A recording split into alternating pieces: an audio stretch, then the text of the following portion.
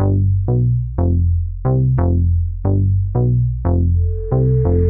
question is that the motion be agreed to. I call the Prime Minister. We were given a referendum on whether to remain or leave the European Union. I will never send troops anywhere in a mission of that kind. Get us Hillary Clinton's emails. I'd be very pleased to know what they think they're doing. I think they're all insane. Ladies and gents, welcome to another episode of Hidden Perspective. This is Rob Greco. This is the second part of our discussion on Universal Basic Income, or UBI for short. If you missed the first episode, I do recommend going back. It is going to help. But just to quickly recap, UBI is the idea of the government giving every citizen free money. While the idea has been with us for centuries, no developed country has actually passed UBI into law, but the US and Switzerland came quite close to doing this in the past. And although we don't have the perfect experiment on UBI, the evidence we do have suggests a slight reduction in work, but people tend to use this time in productive ways. And in the modern debate, UBI seems to be more popular than ever before, with US presidential candidate Andrew Yang having UBI as his flagship policy. A common theme of Hidden Perspective will be to examine different political issues through different political lenses. It won't always be this way, but for many issues where this makes sense, it will. UBI is one of those examples. So today, we're going to look at why progressives, or generally people on the left side of politics, are arguing for UBI. Next episode, we'll look at libertarian and conservative support for UBI. And in part 4, we'll dive into what could be wrong with this whole idea, the arguments people are making against UBI. To start off, without getting into semantics here, I'm going to use the term progressive as a broad term covering those on the left. Broadly, people who believe in progress through social reform. Obviously, this bucket term isn't ideal because there are many variants of political thought on the left. I know in the US, for example, there seems to be a difference between a liberal and a progressive. Ultimately, these labels can get messy, especially from country to country and over time. So just know that when I say progressive, I mean those on the left, whether that's center left or further left than that. All right, with that tedious clarification out of the way, what do progressives think of UBI? Some hate it and would honestly just prefer that money going into existing welfare programs, but we'll get to those people in part 4. But many others actually support it. Most prominent of those is, naturally, US presidential candidate Andrew Yang.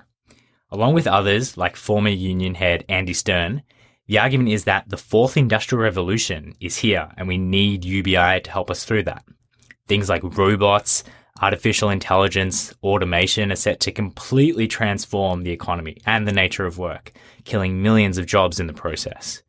Basically, shit's going to get weird really fast. Yang calls it the greatest technological shift in human history. Bain & Co. say it's going to be 4 times more vicious than the Industrial Revolution. Now, to be clear, we don't know this for sure, but there are some pretty intense predictions being made. There's an Oxford study saying that 47% of US jobs and 54% of European jobs are at high risk of being completely automated. McKinsey say 45% of all tasks can be automated, and between 20 to 30% of jobs subject to automation by 2030. Some sectors will get screwed more badly, it seems. McKinsey reports that 73% of food prep jobs will be automated, and the trucking industry, which is the most common job in 29 US states and employs over 7 million people, is likely to be the first industry automated by self-driving trucks. And the problem goes beyond automating the warehouse worker or the truck driver. AI is also coming for white-collar jobs, like lawyers, accountants, and radiologists. The even deeper concern, though, is with something called AGI, which is Artificial General Intelligence. The idea that computers can possess human-like intelligence and even perform complex problem-solving tasks that can't be automated away with just narrow AI, which is what we're seeing currently. Behind this is Ray Kurzweil's prediction that by 2029, computers will be just as intelligent as people, and by 2045, they could be 1 billion times smarter than all human brains put together. Now, many people are skeptical about this claim, but if true, this is endgame for human jobs, but again, probably unlikely. Putting aside these predictions, some are saying the fourth industrial revolution has already arrived and is having a huge impact on workers. US labor force participation is at a 3 decades long low. 22% of men in their 20s with less than a bachelor's degree have done no work in the last year, which is up from 9% in 2000. For these men, 75% of time that used to be spent working is now in front of a computer, mostly playing video games. 59% of Americans can't pay for a $500 unexpected bill, and only 34% of Americans feel financially secure. Yang says that half the people who lost manufacturing jobs in the American Midwest left the workforce entirely, and half of those people went straight onto disability insurance. And roughly 80% of manufacturing jobs lost since 2000 is due to automation, not to offshoring to China and other countries, as people like Donald Trump say. Another strand of this argument is, if AI is putting millions of us out of work, how will anyone afford to buy anything? To people like Yang, UBI is needed to initiate a trickle-up economy, where those at the bottom can still meaningfully participate. On this particular point, there's an anecdote of Henry Ford's grandson. He was giving Labour Union leader Walter Reuther a tour of the company's new automated factory and jokingly asks, "Walter, how are you going to get these robots to pay your union dues?" Without missing a beat, Walter replied, "Henry, how are you going to get them to buy your cars?" So there is this sense that UBI is needed to keep the economy afloat as automation ramps up. The automation argument for UBI doesn't stop there though. Yang and others raise an ethical concern. Basically that the market assigns value crudely, or the logic of meritocracy is driving us to ruin, in Yang's words. People who aren't smart shouldn't be blamed for losing their jobs. It's not like truck drivers are getting dumber and lazier overnight. You might be thinking, if automation is screwing over workers, shouldn't labour unions be stepping in? Former union boss and UBI advocate Andy Stern sees it differently. As Andy Stern concedes, unions now play a limited role because the economy is being transformed by new technologies that will automate more tasks and require fewer full-time jobs, and it also marginalises the role of collective bargaining, leaving a dearth of dues-paying union members. As it turns out, he's right. In 1950, 35% of US workers were unionised. That was only 27% in 1972 and less than 12% in 2016. To make matters worse, 94% of new jobs created since 2005 are either contract or temporary jobs, which by definition aren't unionised. To provide some balance here, many people call bullshit on this automation argument. Here's Naval Ravikant, Silicon Valley entrepreneur and angel investor, making his case for why the automation argument doesn't stack up. That automation has been happening since the dawn of time. Mm-hmm. Man, when electricity came along, that put a lot of people out of work. Did it? Right? A lot of people carrying buckets of water and, lighting lamps and all those kinds of things. And this was the concern with factories as well, yeah, right? Everything. Literally every single thing that comes Even along. the printing press. Absolutely. Right? Sure. And what it does is it frees people up for new creative work. So the question is not, is automation going to eliminate jobs? There is no finite number of jobs. We're not like sitting around dividing up the same jobs that were around since the Stone Age. So obviously new jobs are being created, and they're usually better jobs, more creative jobs. So the question is, how quickly is this transition going to happen? And what kinds of jobs will be eliminated and what kinds of jobs will be created? It's impossible looking forward to predict what kinds of jobs will be created. If I told you 10 years ago that podcaster was going to be a job, or that playing video games is going to be a job, or commentating on video games is going to be a job, you would have laughed me out of the room. Those are nonsense jobs, but yet here we are. So society will always create new jobs. Civilization creates new jobs, but it's impossible to predict what those jobs are. So the question is, how quickly is that transition happening? Well, the reality is, even though everybody keeps talking about this automation apocalypse, we're at a record low unemployment. Explain that. People like Yang and Sturm normally have a response to this, which is, yeah, even if the Industrial Revolution has happened before, those revolutions had terrible social consequences at the time, which took many years of adjusting. As for unemployment, it's low because people have left the labour market altogether, as shown by a decades-long low participation rate. If you don't know what the participation rate is, it's basically the percentage of people of working age either working or looking for a job. The higher, the better, because it means more people are contributing or trying to contribute to the economy.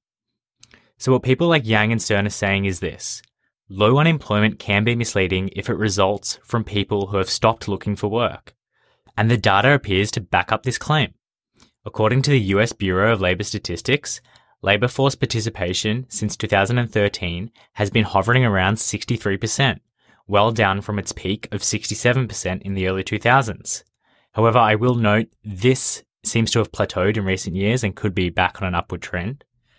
In any case, the problem seems to be particularly concerning for men. In the late 1960s, almost every man between the years of 25 and 54 was working. But in 1970, 5% of men within this age group had stopped working. This went up to 11% in 2000 and 16% in 2016. But it seems productivity is the real sticking point for the automation argument. If automation really were raging on, we'd expect labour productivity to be on the rise. No, people would be more productive because they'd have machines to help them along. But by historical standards, labour productivity growth is quite low in the Western world. According to the US Bureau of Labor Statistics, productivity change in the non-farm business sector was 1.3 from the years 2007 to 2018, well down from 2.8 from the years 1947 to 1973. Some speculate that productivity hasn't actually improved because high-skilled workers have simply moved down to lower-skilled jobs with lower productivity, which negates an overall change in productivity. However, that's just a theory. So that's the automation argument for UBI. But progressives also want UBI as a cure for, unsurprisingly, poverty. Some people are poor, therefore giving these people money eliminates poverty. Simple. Or as UBI advocate Eduardo Suplicy says, the way out is through the door. But it's not only lifting people out of poverty. These people are also arguing that UBI does more than that. It gives people financial security, which is much more important. That's because uncertainty undermines resilience, which can lead to further problems like homelessness. Let me give you an example of what these people are talking about. There's a salon writer called Gleb Sipersky, who volunteered at a food bank. Gleb meets this lady called Jaylene. She'd been living paycheck to paycheck, so didn't have $110 to replace her car tire. As a result, she couldn't get to work, and because of this, her boss fired her. She couldn't make her rent and was soon out on the street, all because she needed $110 at the right time. UBI completely changes that. At this point, you could be a bit skeptical, as I was. Aren't the poor because they can't spend their money? Money isn't the problem. The problem is that these people aren't motivated. These people don't have an incentive or don't have the motivation to get their lives in order. I'm sure this could be true for some poor people, but there's new research contradicting this view, the view that the poor can't help themselves. Princeton psychologist Alder Shafir and Harvard economist Sendhil Mullainathan have been working on what they call the new science of scarcity, which looks at how poor people behave compared to how they would behave if they had some money.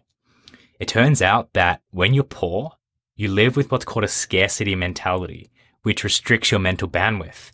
This makes you focus all your attention on short-term problems like, how will I make the rent? And not on long-term planning like, should I go to school? There's evidence that drops in mental bandwidth can lower your IQ by up to 14 points, which is crazy to think about considering that having an IQ below 83, according to some reports, disqualifies you from being admitted into the US Army. So if you can't even be admitted into the US Army, how are you meant to find a job which requires a higher IQ? Intuitively, this scarcity science makes sense, right? You see this all the time with homeless people who are putting all their effort into getting a few dollars to scrape by. How can they be expected to be making rational, long-term decisions to the same extent as people who have these basic needs covered? So while we might think that the poor are poor because of a lack of discipline, a lack of work ethic, whatever it could be, it turns out that poverty itself is a downward spiral, undermining your mental capacity to climb out of poverty. Or as the genius George Orwell put it, almost a century before this new science of scarcity came around, quote, "The crux of poverty is that it annihilates the future." Now, there are some other arguments being made by progressives for UBI. Some say that UBI is necessary for freedom, both Philip Van Paris's real freedom being the genuine capacity to do whatever you might wish to do, and the traditional notion of Republican freedom, basically the freedom from potential or actual domination. Now, this includes the freedom to refuse an unpleasant job, to stay in a job that pays less than previously, to start a business, to do care work for friends and relatives, to do creative work, and other freedom a small income gives you. Which brings me to a more controversial point. A big concern with UBI is that people will stop working, right? Now, most UBI advocates deny that this effect will be very large. It might only be single-digit drop in hours worked. But these people also acknowledge that UBI redefines the nature of work itself. If UBI influences how people spend their time, this isn't necessarily a bad thing because UBI pays for work that goes unpaid in the market. Here's Andrew Yang. So we're in the midst of the greatest economic transformation in human history. And we need to start finding new pursuits and jobs and ways to value our own time.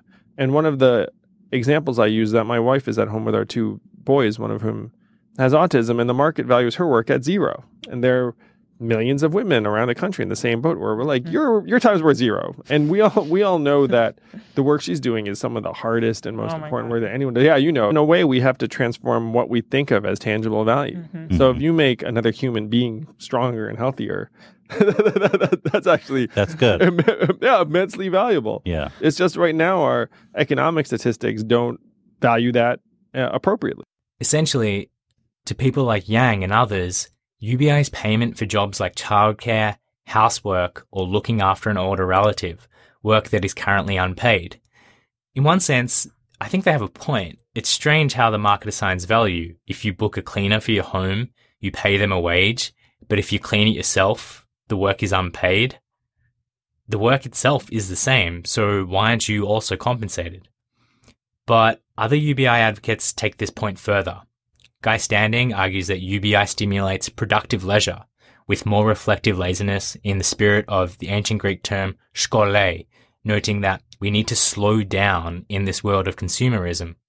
Now, this is probably one of the more controversial arguments coming from progressives in the UBI debate, because we've built our economies around the idea that buyers and sellers determine the price of goods and services, not some arbitrary UBI amount. Sure, you can agree with the sentiment of UBI paying for tedious care work that goes uncompensated in the market economy, but the UBI is an incredibly blunt way to do this because it doesn't distinguish between the person taking care of a sick grandmother and the person who's just playing video games. These aren't of equal value, but UBI says they are. If UBI is meant to assign value more humanely than the market, advocates need to explain why two people spending time in completely different ways, offering different social value, can be paid the same amount. But this isn't where progressives stop, with some arguing UBI is necessary for social justice. Again, here's Guy Standing. It's a means of social justice. This goes back to Thomas Paine and Henry George and people who said public wealth is created over generations. And any of us know, or should know, and have the humility to know, that our income and wealth is fundamentally due to the contributions of previous generations, and much more than anything you or I do ourselves. And therefore, if you allow private inheritance, we should also have public inheritance as a social dividend on public wealth created. That means of social justice is fundamental behind why I believe in a basic income. To explain this point, Guy Standing gives an example of the town Middlesbrough in his book Basic Income. In the 1880s, Middlesbrough was the hub of the Industrial Revolution. It still built the Golden Gate Bridge as well as the Sydney Harbour Bridge. But today, the town is apparently surrounded by wasteland and weeds. And at the same time, much of the wealth of people living in more affluent parts of the UK was created by these workers in 1880s Middlesbrough. Is it fair these people should have more comfortable lives? For this reason, we need UBI. Again, critics would say this is a radical point because it reconceptualizes the meaning of private property rights. Workers in 1880s Middlesbrough were compensated for their work at the time, even if this was a small amount by today's standards. How can you say that people who live there now have a claim to work completed in their town more than 100 years ago? And also, accepting the right of personal inheritance doesn't mean everyone agrees with social inheritance. It's one thing to leave your home to your kids when you die, but it's another thing to leave it with the state. So that's the social justice argument that some progressives are making. One thing we haven't addressed is the elephant in the room. If you mention UBI to people, particularly people from older generations, they might look at you funny and think, this sounds a lot like communism. I'm good. But here's the thing. These people who say it's a lot like communism aren't that far off the point. Let me explain. There was a famous article published in 1986 called A Capitalist Road to Communism, written by two academics, Philip Van Parijs and Robert Van der Veen. Mind you, Philip Van Parijs is still a very prominent UBI advocate in the modern debate. Now, at the time they wrote this article, prospects for the left were bleak. Socialist societies weren't that attractive, and overall, most people had lost faith in socialism. So, the authors suggest that maybe socialism isn't the best route to communism. Maybe it's capitalism. Why not embrace capitalism's tendency for productivity and innovation for communist ends? Basically, their point is this. UBI can twist capitalism's incentives to increase productivity, right? It pushes up wages for unattractive work as fewer people now accept these jobs, and it decreases wages for attractive work as people are more willing to accept a lower wage. Eventually, businesses will automate all the unattractive work, which is now too expensive to pay people to do. And what happens when all the unattractive work is gone? The work that remains is so attractive that it's no longer considered work. Eventually, the idea of work itself is abolished. Automation has eliminated all human drudgery. And ultimately, all products and services are distributed according to needs, not contribution, which is the key Marxist aim. Safe to say, not all progressives believe in this theory. I doubt many have even heard of it. It's very much an academic theory that hasn't hit mainstream circles. But it's there, in plain sight, a theory that clearly outlines the UBI route to communism. If you're thinking UBI sounded a bit like communism, in one sense, you're not far from the truth. And on that note, that's where we'll end today's episode. Just to quickly recap the various arguments progressives are making for UBI. First off, there are the practical arguments, which view UBI as a buffer to the effects of the Fourth Industrial Revolution and as a cure for poverty and financial insecurity. Other progressives want UBI to secure freedom and social justice. There's also the argument that UBI compensates childcare and housework, which currently go unpaid in the market economy. And finally, there's a strange niche link to communism. So I hope you're now in a better position to make up your own mind on these arguments. Next time, we go to the other extreme. Why do small government, freedom-loving libertarians love UBI? I'll see you then. I think they're all insane. If you got value from this episode, please do me a quick favor. First, hit subscribe. And second, leave a 5-star review if you're podcasting, or hit the like button and the notification bell if you're YouTubing. There. Too easy. See you next time.